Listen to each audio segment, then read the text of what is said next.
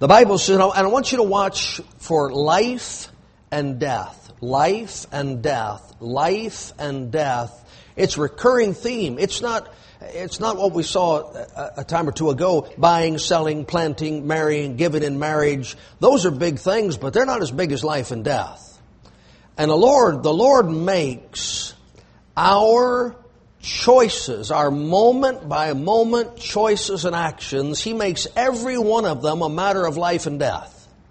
You know, Christianity, it's life on such a higher plane. In this world, everything's not important. But to God, to the Christian, everything's important. Suddenly, your entire life becomes life. And all the seeming little things become huge. Let's look at it. The Bible says, Romans 6:1, what shall we say then? Shall we continue in sin that grace may abound? God forbid. How shall we that are dead to sin live any longer therein? Know ye not that so many of us as were baptized into Jesus Christ were baptized into His death? Therefore we are buried with Him by baptism into death, that like as Christ was raised up from the dead by the glory of the Father, even so we also should walk in newness of life. For if we have been planted together in the likeness of His death, we shall be also in the likeness of His resurrection, knowing this, that our old man is crucified with Him, that the body of sin might be destroyed, that henceforth we should not serve sin. For he that is dead is freed from sin. Now, this is quite a summary. We're not to reckon ourselves crucified with Christ. We are crucified with Christ. We are not to reckon ourselves planted, buried with Him, and raised up to a new life. That's not reckoning, that's fact. That has happened if you are saved. You are crucified with Christ, you are buried with Christ, you are risen with Christ. That is an absolute fact. The reckoning comes in when it's up to me and up to you to decide whether or not we are going to live accordingly, or whether we're going to live as though those things never really took place. God is so good. God is so gracious. God is so merciful. God is so forgiving. Let's just sin and count on God to forgive it. Why would anyone live that way when the Lord has given you a brand new life, set free from all, not just from sin, but from all the consequence and all the result that grows out of living a life of sin. And so what he says here in verse number 6, our old man is crucified with Him, that the body of sin, look, might be destroyed. Now look, it's not. I've still got a body of sin that can destroy me. But living inside that body of sin is a me who has a brand new resurrection life through Jesus Christ. Now what am I going to do? Am I going to keep serving this destructive flesh? Or am I going to ignore that destructive flesh and live unto the one who gave me this brand new life? Now that question confronts us, or should confront us, all through every day of our lives. Amusement and pressures and duties and cares and buying and selling and planting and marrying and giving in marriage, all those things. What they do is they so occupy our thoughts that we don't think this way. The Bible is telling us we are to take reckoning. We are to be thinking about this matter of life and death through all the other situations and circumstances and choices that we make in a given day. All right, verse 8. Now, right now, if we be dead with Christ. Well, what's the Bible say? Are you saved tonight? Okay, then are you dead with Christ? Okay, if we be dead with Christ, we believe that we shall also live with Him. Now here's what we do. Here's where our reckoning is faulty. We do believe we're dead with Christ, and we do believe we shall live with Him after this life is over. And we push the results of our salvation, and we push the benefits of our salvation out into a time beyond time, and we fail to benefit from it now as God intends us to benefit from it right now. Jesus didn't die and was buried and rise again and save our souls so we could go to heaven, though if we're saved, that's where we'll go. He died and was buried and rose again and gave us new life so we could live new life now. We don't think that way, but we need to think that way. Verse 9, knowing that Christ being raised from the dead dieth no more. Do we know that? Come on, 4 of you, 5 of you. Come on. Do we know that? All right. Knowing that Christ being raised from the dead dieth no more, death hath no more dominion over him. For in that he died unto sin once, but in that he liveth unto God. Now look, you see what he does? The wages of sin is death. We'll get to that. The soul that sinneth, it shall die. By one man's sin, death entered the world. And death by sin, so death passed upon all men. So what we do is we look at death and life, death and resurrection, and then we put sin over here like it's a separate issue. Sin and death are hand in glove. Sin and death are brother and sister, if you will. Sin and death are inseparable. Christ knew no sin. He couldn't die. He took our sin upon him and he died. Okay, look, sin and death, they go together. So, what in our minds, okay, I'm dead with Christ, I'm buried with Christ, I'm risen with Christ, but I still got all this sin that I'm interested in. It's not compatible. Resurrection, life, and sin don't go together. Sin and death go together. Sin and resurrection life don't go together. So, what gets us all messed up in our thinking and messed up in our living and messed up in our families and messed up in our church life is we're trying to live life with sin when sin and life don't go together. Sin and death go together. Life and Christ go together. And we're trying to live this Christian life while saying, well, God loves me and God is gracious and if I sin, God will forgive it. All that may be true, but what a way to live. You're living with a ball and chain around your leg that doesn't have to be there. And so look what he says, verse number 11. Likewise, reckon ye yourselves to be dead indeed unto sin. Look, he didn't say reckon yourself to be dead. You have died with Christ. You don't have to reckon that we're crucified with Christ. You don't have to reckon that we're planted with Him. You don't have to reckon that we're buried with Him. There's no reckoning to that. If you are saved, you are dead with Christ. What you have to reckon is that makes me dead to sin. That's where the reckoning comes in. Here's a chance to sin. Christ didn't die so I could keep sinning. Here's an opportunity to break God's commands. Christ didn't die so I could break one of God's commands. I died to be free from sin. And when I use my salvation as an excuse for or a justification for sin, but just with a little different outcome, I am not thinking biblically. I am not thinking victoriously. Now look what he said. Likewise, reckon ye also yourselves to be dead indeed unto sin, but alive unto God through Jesus Christ our Lord. Now again, I don't have to reckon myself alive. I am alive. I don't have to reckon myself raised from the dead. I am raised from the dead. I don't have to reckon myself in newness of life. I have new life in Christ. What do I have to reckon? That I'm supposed to live unto God, not unto sin. See, I gotta remember I'm alive. No, you don't have to remember you're alive. You're alive.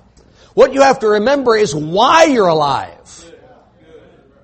I wasn't saved to do that. I was saved to do this. I wasn't saved to keep sinning. I was saved to serve the Lord. And what happens is, now again, look, this is what we do. I'm lost. I'm on my way to hell. I hear the gospel. Jesus can save me and take me to heaven. So I call on Jesus and He saves me, and the man that led me to the Lord says, now remember, no matter what happens, you're going to heaven. And he's gone. And I'm in church. And I just keep hearing over and over again, get saved so you can go to heaven. Get saved so you can go to heaven. Yeah, but between now and the time I go to heaven, I got to go home. And I've got to go to work. And I've got to go to school. And I've got to go to the family reunion. And I've got to go to church. What happens between the time I get saved and the time I go to heaven? I've got to learn to live unto God, not unto sin. And how does the Lord tell me to do that? The first way is to think about it. I mean, it's an old Southern term, but it was a Bible term first. Well, I reckon. What did you reckon today? Did you reckon you were hungry? Did you reckon the car needed gas? Did you reckon the gas cost too much? Did you reckon that you are alive unto God? Did that ever cross your mind? Did you ever think about that? That I'm here at work to serve God. That I'm here at school to serve God. That I'm in this living room or this bedroom or this kitchen to serve God. And the reason we don't do it is we don't think about it. And this channel's there, and that channel's there, and this show's there, and this program's there, and this appointment is there, and this duty is there. And they're all designed to do what? Just keep us so busy we don't even know the ark's loading. Just keep us so busy we don't even know it's time to get out of Sodom and Gomorrah. It's not that we're doing anything wrong. We're just not reckoning ourselves alive unto God. And so that's the first thing the Lord tells us to do. Verse number 12. Let not sin, therefore, reign in your mortal body, that ye should obey it in the lust thereof. Now here's the complete reversal that happens the moment you're saved and given this brand new life. You have passed from a person who is subject to the power of sin to becoming a person who has absolute power over sin. Well, I just couldn't help it. If you're saved, that's a lie. Well, there wasn't anything I could do about it. You know, I've just got this habit. I've got this addiction. I've done this all my life. It's just my personality. You just don't know how I was raised. All excuses that fly in the face of the Word of God. It's wrong thinking. It's not biblical thinking. Read the verse. Let not sin therefore reign in your mortal body, that ye should obey it in the lust thereof. You are said to have power over sin. And you're expected, I'm expected, we are expected to exercise that power. If sin takes hold, if sin takes control, I let it. You let it. You weren't overcome, I wasn't overcome, we weren't overpowered. It was permission granted. Why? Because we reckoned ourselves still living under sin instead of reckoning ourselves living under God. Fair enough? You could, as a saved person, I could commit every sin, any sin I ever committed. Or I could say, you know what? I'm not doing that anymore. Jesus didn't save me to do that. And so I'm not going to do it. Oh, wouldn't you like to? If I thought about it, if I dwelt upon it, if I meditated on it, I would probably admit there's some pleasure in that sin for a season. At least there used to be. But I'm not going there because I am saved. Now you know what the average Christian America does with the encouragement of their pastor? Well, just go ahead and do it. God loves you. He's going to forgive you. And you know, we all sin a little bit. Stop with all that. I don't need death talking. I don't need encouragement to go where I was. Well, don't you think once saved? And yeah, look, let's go with the Bible. Why settle for wallowing in the mire and trusting God will pressure wash you in the rapture when you could live free of the pig pen? 13, neither yield ye your members as instruments of unrighteousness unto sin. You see who's in control? It's not sin. It's not sin in your eyes. It's not sin in your ears. It's not sin in your feet. It's not sin in your tongue. It's not sin in your hands. It's what you give your hands to handle. It's what you give your eyes to look at. It's what you give your ears to listen to. That's what the Bible says. Well, you know, this world is an awful place. It was an awful place before you got here. Be an awful place when you're gone. He didn't say anything here about the world. He said, I want to know what you are going to do with the members of your body. There, it's up to you. That's what he said. But yield yourselves unto God as those that are alive from the dead, and your members as instruments of righteousness unto God. Look, here it is again. Unto God, unto God, unto God, or unto sin. What am I going to do? It's up to me. I'm angry. What are you going to do? Give it to sin or give it to God? My feelings are hurt. What are you going to do? Give it to sin or give it to God? Well, I wasn't treated properly. What are you going to do? Give it to sin or give it to God? It's up to you. It's not in the power of your spouse, your children, your parents, your neighbors to make you sin. It's an excuse. Well, after what he said to me, are you risen from the dead or not? Well, if you just don't know how he treated me, I probably don't, but you don't know how she treated me, or they treated me, or I treated you. Look, he's not talking about any of that. He said, I gave you new resurrection life in Christ. What are you going to do with it? Are you going to take it and yield it to the same old attitudes and the same old responses and the same old approach to life that always messed everything up? Or are you going to take your members and yield them unto God? Can you think? Why don't you give those thoughts to God? Do you have emotions? Why don't you give those emotions to God? You got feelings? Give them to God. That's what he said. All right. Still in the Bible, 14. 4. Sin shall not have dominion over you. That sounds pretty emphatic, doesn't it? It almost sounds like Jesus rose from the dead and said, all power in heaven and earth is given unto me. Oh, wait, he did say that.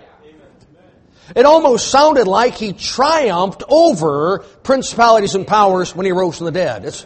Oh, wait, he did. Do you see what he said? If sin dominates any area of our lives for any period of time, it's because we granted it.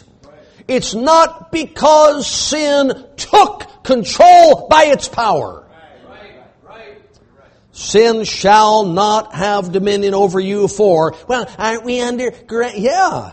For ye are not under the law, but under grace. Grace has power law doesn't have. Grace is greater than all our sin. There is no song, listen, there's no song down at the synagogue. Law, law. Wonderful law, law that can pardon and cleanse within. There's not a hymn, law greater than all our sin. Because it's not. But grace, listen, people so pervert the grace of God. They use the grace of God as an alibi to surrender their lives to the sin that Jesus died to set them free from, when the grace of God is available to deliver us from sinning. That's what it says. We'll see it in chapter 7 even more clearly. What then? Shall we sin because we are not under the law but under grace? Well, the megachurch says yes. The modern liberal minister says yes. The ever-popular multi-millionaire radio and TV preacher says yes. But the Bible says God, remember him? God forbid. God forbids using His grace as an excuse for sinning. Okay, now let me just I know we got 87 verses to get through, and we're only on number 15. But I've got to just step over here just for a second. If you're having trouble with this, if you don't like this, don't think about your sin. Think about the sins of your family members. Think about the sins of your coworkers. Think about the sins of people you go to church with. See, my sin doesn't really hurt me, so I don't really want to stop doing it, but I wish they'd stop sinning. Okay, now, once you think of that, I want you to turn it around and realize that that's what everybody that knows you is thinking about you. And we all say that my sin doesn't hurt anybody, but if people are honest with us, they would tell us that it does. Sin hurts somebody. And so we ought to stop excusing it and live above it as God has made possible. All right, 16. Know ye not that to whom ye yield yourselves servants to obey. You see who's in control here? It's not sin, it's you. Now, if you're not saved, you have no control. You're going to drink, you're going to smoke, you're going to cuss, you're going to chew, you're going to chase women, you're going to dance, you're going to swear, you're going to, all that, you're just going to do whatever the crowd says to do, because you are following the course of this world. You're a leaf in a river, you got no chance. But if you're saved, what the Bible says, I raised you from the dead, I set your feet on a solid rock, I put the Holy Ghost of God inside you. No excuse. Know ye not to whom you yield yourselves servants to obey, his servants ye are whom ye obey, whether of sin unto death or of obedience unto righteousness. Now look, you're saved. See that? You're saved. You obey, what happens? Right things. You sin, what happens? Something dies. He's writing this to save people. So he can't be talking about heaven or hell at the end of your life. He's talking about a marriage of death or a marriage that's right. He's talking about a family of death or a family that's right. He's talking about a church circle of death or a church circle that's right. He's talking about a mind and a heart and an attitude it can be right or it can be death, depending on whom you give control over your moment by moment decision making and actions. So the Bible says, 17, but God be thanked that ye were the servants of sin, but ye have obeyed from the heart that form of doctrine which was delivered you. Now thank God there is that form of doctrine. And thank God there are those who deliver it to us. And all that's great, but unprofitable if we don't obey it. See what it says? Thank God there is sound doctrine. Thank God we've heard sound doctrine. And thank God we've obeyed sound doctrine so it could work its righteousness in our lives. Well, see, it's God be thanked until you even have to obey it. Well, you're going to obey somebody. You're going to obey something.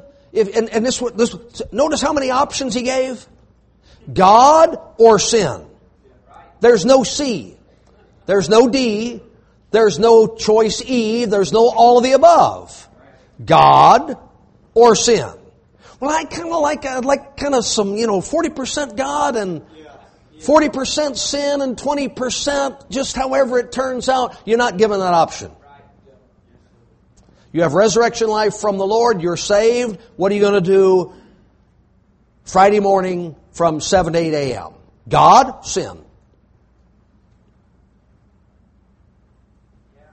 Pretty simple. Pretty simple. People don't want it that simple, but I do. I like the simplicity of it. Verse 18, being then made free from sin, ye became the servants of righteousness. Automatic when you got saved. I speak after the manner of men because of the infirmity of the flesh. For as ye have yielded your members servants to uncleanness and to iniquity unto iniquity, even so now yield your members servants to righteousness unto holiness. For when ye were the servants of sin, ye were free from righteousness. What fruit had ye then in those things whereof ye are now ashamed? For the end of those things is death. But now, being made free from sin and become servants to God, ye have your Fruit unto holiness, and the end everlasting life. For the wages of sin is death. Doesn't matter if you're saved or lost. But the gift of God is eternal life through Jesus Christ our Lord. Okay, first of all, I don't know if you're saved or if you're not. I don't know. I know that about myself. I don't know about anybody else. I'm 98.5% sure my wife is saved.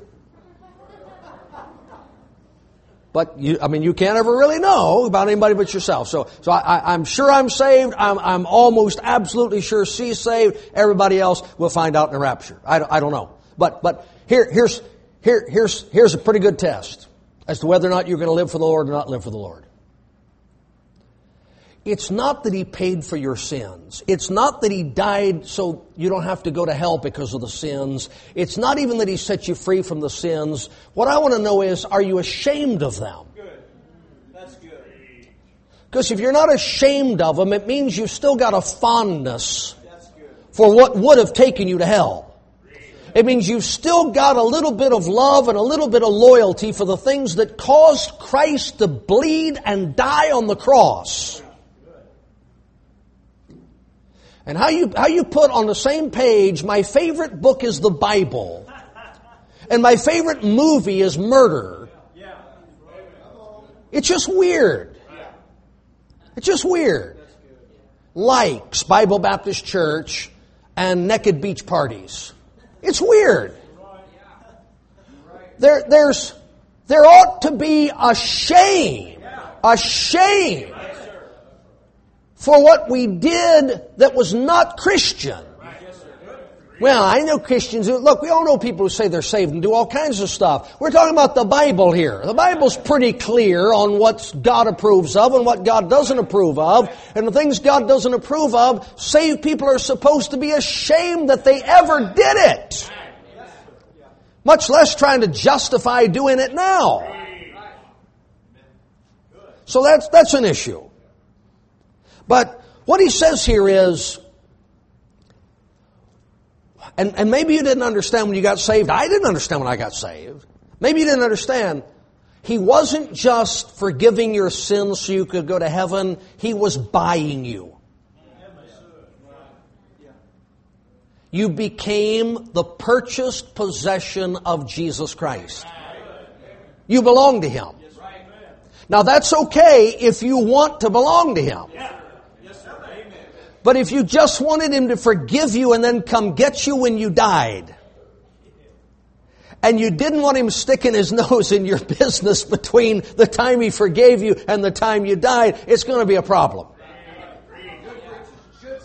You're not going to like His church. You're not going to like His people. You're not going to like His rules. You're not going to like His preachers. You're not going to like what He says about the home or the family and the rest of it. It's just going to bug the daylights out of you.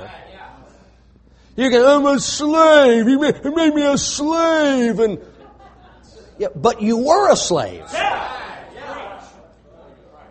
It's just the one master was forced to sell you to the other master. I just want to be free. You can't be.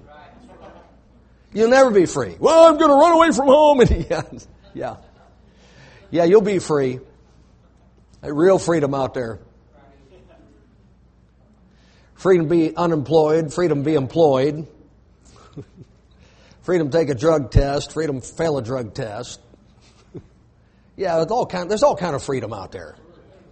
All kind of freedom. Well, I'll just quit, walk away from it anytime I want to. Yeah. Tell the supplier that you're not going to deal drugs anymore. Just tell him you're done. I quit. I just don't want to do this anymore. Let me know how that works out. You are made, look, 22, free from sin. And become servants to God. You don't get one and not the other. The Lord didn't take possession of you without freeing you from sin, praise the Lord. But He doesn't free you from sin without taking possession of you. Now here's the problem. 21. What fruit had you then in those things, whereof you're now ashamed? So here's how it goes.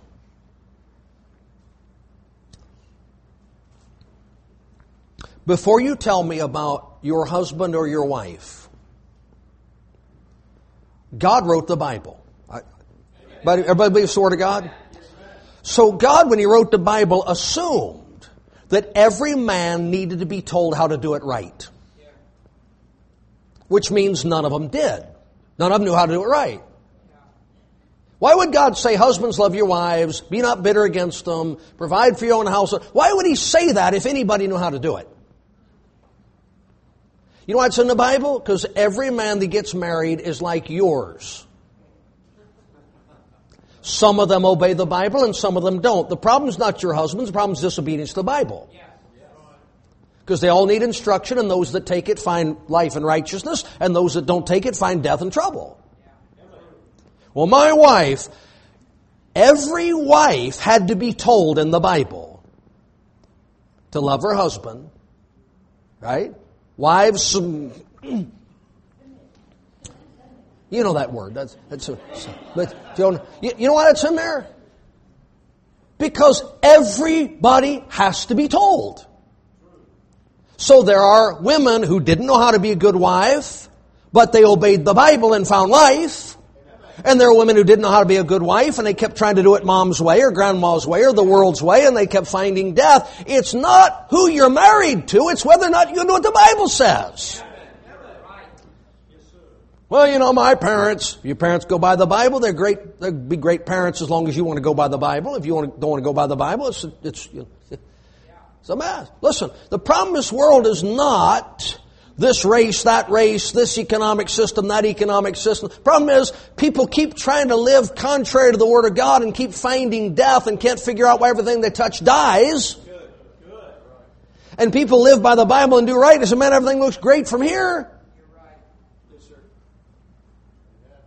7:1. All right, now this is going to get real tense, so just hang in there. I didn't write any of this.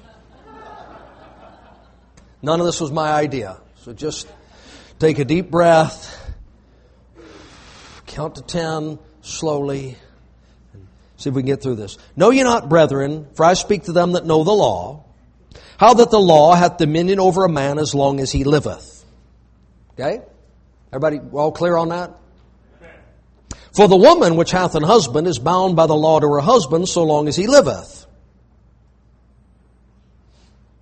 But if the husband be dead, you're not supposed to pray about that. She is loosed from the law of her husband. So then, if while her husband liveth, she be married to another man, she should be called an adulteress. But if her husband be dead, she is free from that law, so that she is no adulteress, though she be married to another man. Wherefore, my brethren, ye also are become dead to the law by the body of Christ, that ye should be married to another, even to him who is raised from the dead, that we should bring forth fruit unto God. Okay, let's move quickly away from what's got you so nervous and get into why God wrote it here. There were some people who lived under the law, Saul of Tarsus, Gamaliel, who quite enjoyed it. They made it work. And there were some people who lived under the law who found it a terrible burden and a heavy yoke and just couldn't wait to get out from under it. But nevertheless, born a Jew under the law, died a Jew under the law until Jesus Christ came and shed His blood. That's all you got. There's no other option. Okay? Now, what do you say? If you're unsaved, you are bound to try and do right by keeping rules and regulations that don't suit you. You are trying to have a relationship with a law to which you are not compatible in any way. But you can't get out from under it. Then Jesus Christ came and you died. End of relationship. He raised you up from the dead. You can have a new relationship now. And guess what? While you were sleeping, Christ married you. It's kind of strange, but He does things like that sometimes. You were buried, married to the law, and you rose again, the bride of Christ. Now you know what that means? You have no further relationship to the law of sin and death. You have a legal, permissible, and wonderful new relationship to Jesus Christ. What a blessing. Now, how weird would it be? I know we've got widows here and widowers, and I don't mean to. But it's got to be said. How weird would it be for you to keep the corpse in the living room and make it breakfast? How weird would you be to change the clothes of the corpse every day and I mean, they'd make a movie about it. They did make a movie about it, but we don't need to go there. It'd be weird. And it would be completely unprofitable. And people keep trying to have a relationship with sin, and it's over. There can't be any profit in an attempt to live in a relationship with the old life and with sin because God terminated it. The only relationship you can have now that you're saved is with Jesus Christ. And you're not unhappy because of what somebody said or somebody did or the money you're making or the neighborhood you live in or a health condition. We're not discounting any of those things. But life is found in a relationship with Jesus Christ. And if all you got is buying and selling and planting and marrying and giving in marriage, you're missing out on the life that's available through Jesus Christ. Okay, we got to hurry. For when we were in the flesh, see, we're not anymore. The motions of sin which by the law did work in our members to bring forth fruit unto death, but now we are delivered from the law, that being dead wherein we were held, that we should serve in newness of spirit and not in the oldness of the letter. What shall we say then? Is the law sin? God forbid. Nay, I had not known sin but by the law, for I had not known lust except the law had said, Thou shalt not covet, but sin, taking occasion by the commandment, wrought in me all manner of concupiscence. For without the law sin was dead, for I was alive without the law once, but when the commandment came, sin revived, and I died, and the commandment which was ordained to life I found to be unto death. For sin, taking occasion by the commandment, deceived me, and by it slew me. Wherefore the law is holy, and the commandment holy, and just, and good. Was then that which is good death unto me? God forbid. But sin, that it might appear sin working death in me by that which is good, that sin by the commandment might become exceeding sinful. We know the law is sinful, but I am carnal, sold unto sin. Okay, look, here's what he said. The reason you and the law had such a horrible marriage is not because the law was bad, it's because you were bad. The reason I couldn't enjoy life under the law is not because the law was unjust and unfair, it's because I was unjust and unfair. The fault was not in the law, the fault was in me. See that? So what did the Lord do? He ended forever that union between me and the law. And He brought me into a union with me and Himself. The law couldn't put within me a Holy Spirit. The law couldn't produce within me the fruit of that Spirit. So He cut me off from that law. And He joined me to Himself, and He put His Holy Spirit in me to produce the fruit of His Holy Spirit in me. And I could have love if I wanted it, and joy if I wanted it, and peace if I wanted it, and gentleness and goodness and meekness and temperance and faith if I wanted it. But I get up every day and I make coffee for a corpse. And I get up every day and I shake the mummified remains of the law and say, aren't you going to love me today? And it's not, it never will, it's dead. That relationship's over. You're supposed to get up every morning and say, Jesus, thank you. Jesus, you're my Savior. Jesus, you're my trusted guide and friend. Jesus, you're my all in all. Be so weird. Be so weird.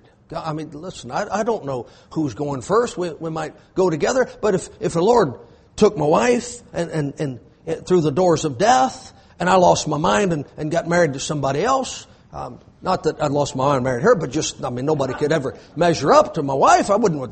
Anyway, so every morning I get that, I wake up and there's my new wife, and I say, you're nothing like my first wife. She was a blessing. She was nice. Other than that dog thing, she's wonderful. You don't like dogs, do you?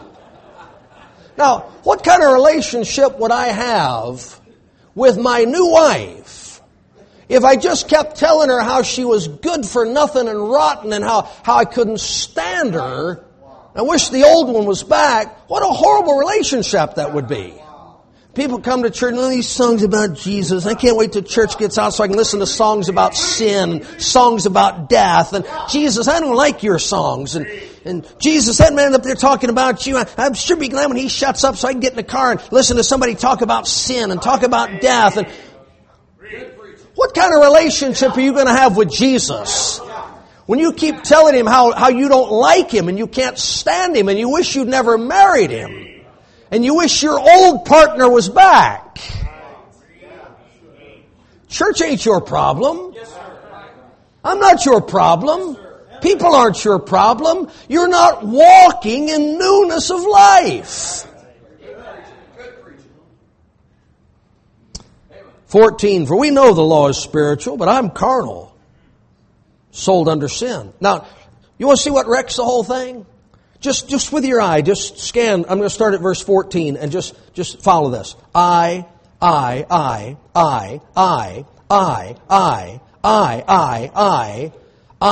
at 17, starting 18. Me, I.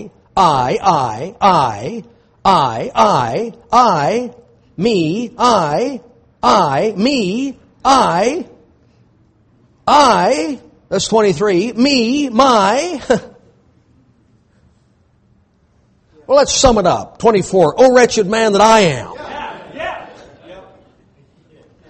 Look, if I don't think right, and I don't do right, and I don't act right, and I don't respond right, why do I want to keep I on the throne? You know every sin has I right in the middle of it? If you took I out, it'd just be sn. There wouldn't be any sin without I. Every sin doesn't have the devil in the middle of it. It's got I in the middle of it. 24, a wretched man that I am. Who should deliver me from the body of this death? I thank God through Jesus Christ our Lord. So then, with the mind, I myself serve the law of God, but with the flesh, the law of sin. Okay, so no matter how saved you are, no matter how long you've been saved, no matter how well you know that Bible, this flesh still wants to sin.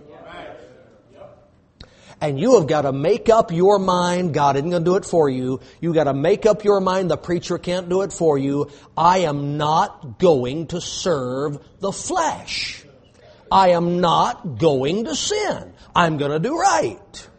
Now, whenever I say this, people in good churches like ours say, well, I just don't think, you don't think you can live your whole life without sinning, do you? You're not asked to. You do not have to live 5 years at a time. You live 1 minute at a time, and there's not a person here who couldn't go 1 minute without sinning. Well, you think it's surely you don't think in a year. We're not about a year. We're talking about what you're thinking right now. We're talking about the excuse you're making right now for the area of your life you're not going to surrender to God. We're talking about right now the person you're not going to forgive, the person you're not going to reconcile with, the bill you're not going to pay, the ministry you're not going to get involved in, the surrender you're not going to make. That's all you've got to deal with. Is that one thing right now. And you can be victorious over one thing right now. And when the next one comes up, you can do the same. And the next one comes up, you can do the same. Some people look and say, well, I couldn't give up drinking for my whole life. Well, just don't take that drink. They're not bringing one of these gasoline trucks full of beer to your house and saying, open up and put the hose in your face. You don't have to not drink for the rest of your life. You have to not take that one. Well, I couldn't quit smoking. I smoke 4 packs a day. Well, I don't think you smoke them all at once. Just don't smoke the next one. I could never quit cussing. Yeah, you can. People cuss up a storm and they say, what do you do? I'm a pastor. Oh, sorry. And they quit cussing. can stop. Their friend walks up, careful, he's a reverend. And that guy doesn't even start cussing. And as soon as you leave, they cuss about how they couldn't cuss. All right, 8:1. We got to hurry. There is therefore now no condemnation to them which are in Christ Jesus, period. Well, we got to put a period there because that's all we want. Who walk not after the flesh, but after the Spirit. But since we don't understand that part, we just don't quote it. For the law of the Spirit of life in Christ Jesus hath made me free from the law of sin and death. See, I'm free. So if I sin, I did it on my own. Sin didn't do it to me. The world didn't do it to me. The devil didn't do it to me. I did it on my own because I wanted to. For what the law could not do, in that it was weak through the flesh, God sending His own Son in the likeness of sinful flesh, and for sin condemned sin in the flesh, that the righteousness of the law might be fulfilled in us who walk not after the flesh, but after the Spirit. Now, you know what He just did? And I don't like this, you don't like this. Well, my carnal part doesn't. My spiritual part really likes it. You know what He said? There was a man who walked this earth and didn't sin. And that's the man who saved you and took possession of you. There's a man who possesses you who walked this earth and did not sin. Now, do you want to walk with Him or not? Do you want to follow Him or not? Because if you want to walk with Him, He can show you how He did it. That's what He just said. Verse 5, for they that are after the flesh do mind the things of the flesh, but they that are after the Spirit, the things of the Spirit. For to be carnally minded is death, but to be spiritually minded is life and peace, because the carnal mind is enmity against God, for it is not subject to the law of God, neither indeed can be, so then they that are in the flesh cannot please God. Okay, so we had a youth rally about this. And people came to the youth rally and left unchanged. And some came to the youth rally and left better for it. What are you thinking? We spent a whole spring talking about victorious Christian living. And some people elevated their Christian life and got some more victory, and other people used the opportunity to fall flat on their face. If you're after, that's what I want. Sin in the flesh. Church won't stop you, preaching won't stop you, salvation won't stop you. If that's what you're after, that's what you're going to end up with. And if you're after a spiritual life, the world can't stop you, the flesh can't stop you, the devil can't stop you. If you want it, you'll have it. Thank the Lord. Don't blame Him. Rejoice in the Lord. Don't blame the world. Don't blame the devil. He said it's entirely up to you. What are you after? What do you want? Want a good home life? You can have it. Want a good family? You can have it. Want a good marriage? You can have it. Want a good happy church fellowship? You can have it. Want to learn the Bible? Want to live for the Lord? You can have it. If you're after something else, that's what you're going to get. And it won't be the preacher's fault. And it won't be your grandma's fault. It won't be your third cousin who was mean to you one time. It'd be what you want. What do you want? Well, they in the flesh cannot please God. Verse 9, but ye are not in the flesh, but in the Spirit, if so be that the Spirit of God dwell in you. Now, if any man have not the Spirit of Christ, he's none of His. Okay, so if you're saved, you have the Holy Spirit. And if you're saved and have the Holy Spirit, you are not in the flesh. You are in the Spirit. And so, this is why saved people find the Christian life so difficult. Because they're in the Spirit, going that way, but their heart, their mind, they're after the flesh. You're tearing yourself apart. Everything God has done for you and is doing for you is taking you in the direction of Jesus Christ. But this nagging, longing for a relationship with death makes you reluctant to follow. Dad hates me. Mom's mean. The preacher's a fanatic. The church is so unreasonable. And you're surrounded by people that are singing and happy and glad and joyful and can't wait for the next time they get together. They can't all just be weird. Maybe what they've got is what they want to have. And what you got is not what you wanted. You just wanted a fire escape. You just didn't want to go to hell. Now you belong to somebody you're not really all that interested in. That'd be tough. Verse 11, but if the Spirit of Him that raised up Jesus from the dead dwell in you, He that raised up Christ from the dead shall also quicken your mortal bodies by His Spirit that dwelleth in you. Therefore, brethren, we are debtors, not to the flesh. I don't know this flesh a thing, to live after the flesh. For if ye live after the flesh, ye shall die. But if ye through the Spirit do mortify the deeds of the body, ye shall live. Home, job, family, career, finances, church life, relationships, everything. You live after the flesh, death. You live God's way, life. It's just that simple. It's what it says. I believe the Bible. We say we believe it. We need to believe it. For as many as are led by the Spirit of God, they're the sons of God. For you have not received the spirit of bondage again to fear, but you have received the spirit of adoption, whereby we cry, Abba, Father. The Spirit itself beareth witness with our spirit that we are the children of God. And if children, then heirs, heirs of God, joint heirs with Christ. If so be that we suffer with Him, that we may be also glorified together. For I reckon, here's the thinking again, that the sufferings of this present time are not worthy to be compared with the glory which shall be revealed in us. For the earnest expectation of the creature waiteth for the manifestation of the sons of God. For the creature is made subject to vanity, not willingly, but by reason of Him who is subjected the same in hope, because the creature itself also should be delivered from the bondage of corruption into the glorious liberty of the children of God. For we know the whole creation groaneth and travaileth in pain together until now, and not only they, but ourselves also, which have the first fruits of the Spirit, even we ourselves groan within ourselves, waiting for the adoption, to wit, the redemption of the body. So what's he say? This has nothing to do with sickness, arthritis, back pain, broken bones, bad economy. I'm not talking about all that.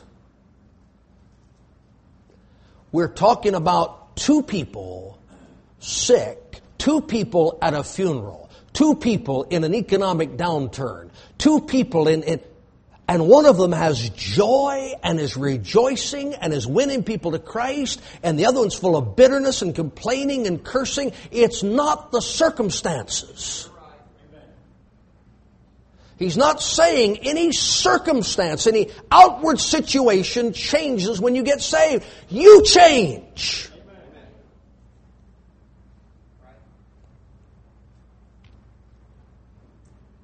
We're saved by hope. But hope that is seen is not hope, for what a man seeth, why did he yet hope for? But if we hope for that we see not, then do we with patience wait for it. Likewise, the Spirit also helpeth our infirmities.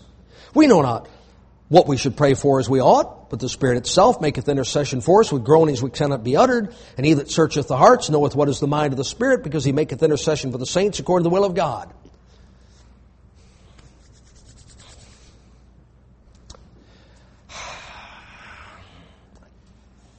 Go ahead. You ready? You ready? Go. I must say this, and then you can go home and argue about it and decide whether or not you think it's so or not. We are to pray about everything. We are to thank God in prayer for everything. We are to commit everything to God in prayer. You are not ever told to pray about whether or not to do the right thing. That's not in question here. Do I take this job or that job? You don't know how to pray about that. Do I buy this car or that car? You don't know how to pray about that. Do I take this vitamin or that vitamin? You don't know how to pray about that. Should I take the chemo or should I drink the beet juice? You don't know how to pray about there's But you don't have to pray about not stealing. You don't have to pray about not committing adultery. You don't have to pray about telling the truth. Those aren't matters of inquiry. Do right. Well, I don't know what's the best way to plan for my retirement. A lot of people don't. And some people thought they did, got to the end of the line, found out they didn't. But you know you're supposed to give to God, and you know how much you're supposed to give to God, and you know where you're not supposed to spend your money, and you know how you're not supposed... You don't have to pray about those things. Well, preacher, I'm praying about whether or not God wants me to be a witness. Why are you praying about that?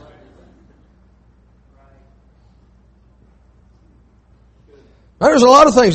Look, what would fall under the category if we know not what to pray for as we ought? Things not written in the Bible. Darlene came in for service. Mike's mother, her health problems, from top to bottom, if there's anything to be wrong with the physical body, it sounds like it's wrong with her physical body. She's saved. Now, how do you pray about that? There's no right or wrong on that. I have a desire to stay, and I have a desire to part and be with Christ far better. Paul didn't even know how to pray about that. Well, let's see, I could go to heaven and rejoice around the throne with the angels, or I could go to another town and get pelted with the rocks again. You know how to pray about that. But you don't have to pray about husbands love your wives, wives love your husbands, parents raise your children in the nurture and admonition of the Lord. Children obey your parents, Lord, for this is right. You don't have to pray about that, just do it.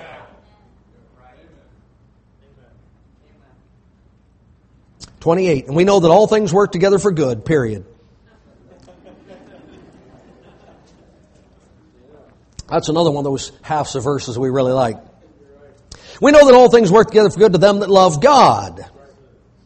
To them are the called according to His purpose. For whom He did foreknow, He also did predestinate to be conformed to the image of His Son, not to be saved. That's not anywhere in the Bible. That He might be the firstborn among many brethren. Moreover, whom He did predestinate, them He also called, and whom He called, them He also justified, and whom He justified, them He also glorified. Okay, so this whole process, have you lay it out with the calling and the election, the predestination, all the rest of that? What's God's ultimate end? To glorify us and make us just like Jesus Christ. Correct? Okay. That's where you're going to end up. Right? Okay? So, every step I can make in that direction is one that's going to be going with the flow.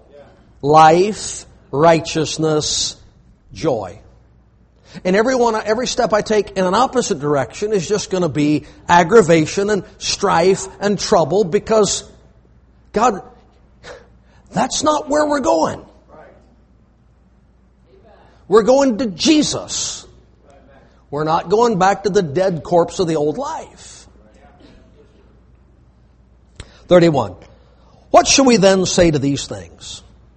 If God be for us, who can be against us? He that spared not His own Son, but delivered Him up for us all, how shall He not with Him also freely give us all things? Anything you need to do right, God will give it to you. You want to do right? You can do right. Who shall lay anything to the charge of God's elect? It is God that justifieth. Who is He that condemneth? It is Christ that died, yea, rather that is risen again. Who is even at the right hand of God, who also maketh intercession for us? You think Jesus is praying for you to sin that grace may abound? Come on. Jesus Christ, our Savior, remember Him? Risen from the dead, He goes back to heaven, sits on the right hand of the Father. Oh Father, please, please, let them fall into sin today so we can have grace. Let those dogs return to their vomit so we can go and give them some antiseptic and show them how good we are. You really think Jesus is praying for you to sin so He can come and patch it up? Come on, what would the Lord be praying for those of us whom He has saved? Then shouldn't we be living along the lines of Jesus' prayer requests? Who shall separate us from the love of Christ? Shall tribulation, or distress, or persecution, or famine, or nakedness, or peril, or sword? So I guess some pretty bad stuff happens to people that are living right and doing right. As it is written, for thy sake we are killed all the day long, we are counted as sheep for the slaughter. Nay, in all these things we are more than conquerors through Him that loved us. For I am persuaded that neither death, nor life, nor angels, nor principalities, nor powers, nor things present, nor things to come, nor height, nor depth, nor any other creature shall be able to separate us from the love of God, which is in Christ Jesus our Lord. So what's that got to do with not sinning and all of that? Well,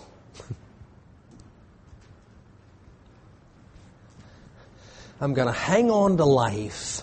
I'm going to hang on to death. I'm going to hang on to this. I'm going to hang on to that. I'm going to cling to this. I'm going to cling to that. You know what the Lord says? Sooner or later, I'm going to pry your fingers off every single one of those things. And all you're going to have left is the love of God in Jesus Christ your Lord. None of those things will separate you from me, which means I'm going to have to separate you from all those things. That's good. And we deceive ourselves by bad thinking into believing that the problem is that God won't let me hold on to these things. When the real problem is, I won't let go of these things and let God have control of my life. Turn loose of your lust, turn loose of your habits, turn loose of your excuses, turn loose of your bitterness, turn loose of your resentment, turn loose of your unforgiveness. Just quit clinging to things that keep bringing death. And give yourself completely to the Lord. Wages of sin is death. The gift of God is eternal life through Jesus Christ our Lord. Seems like a simple choice. We have a hard time making it, don't we?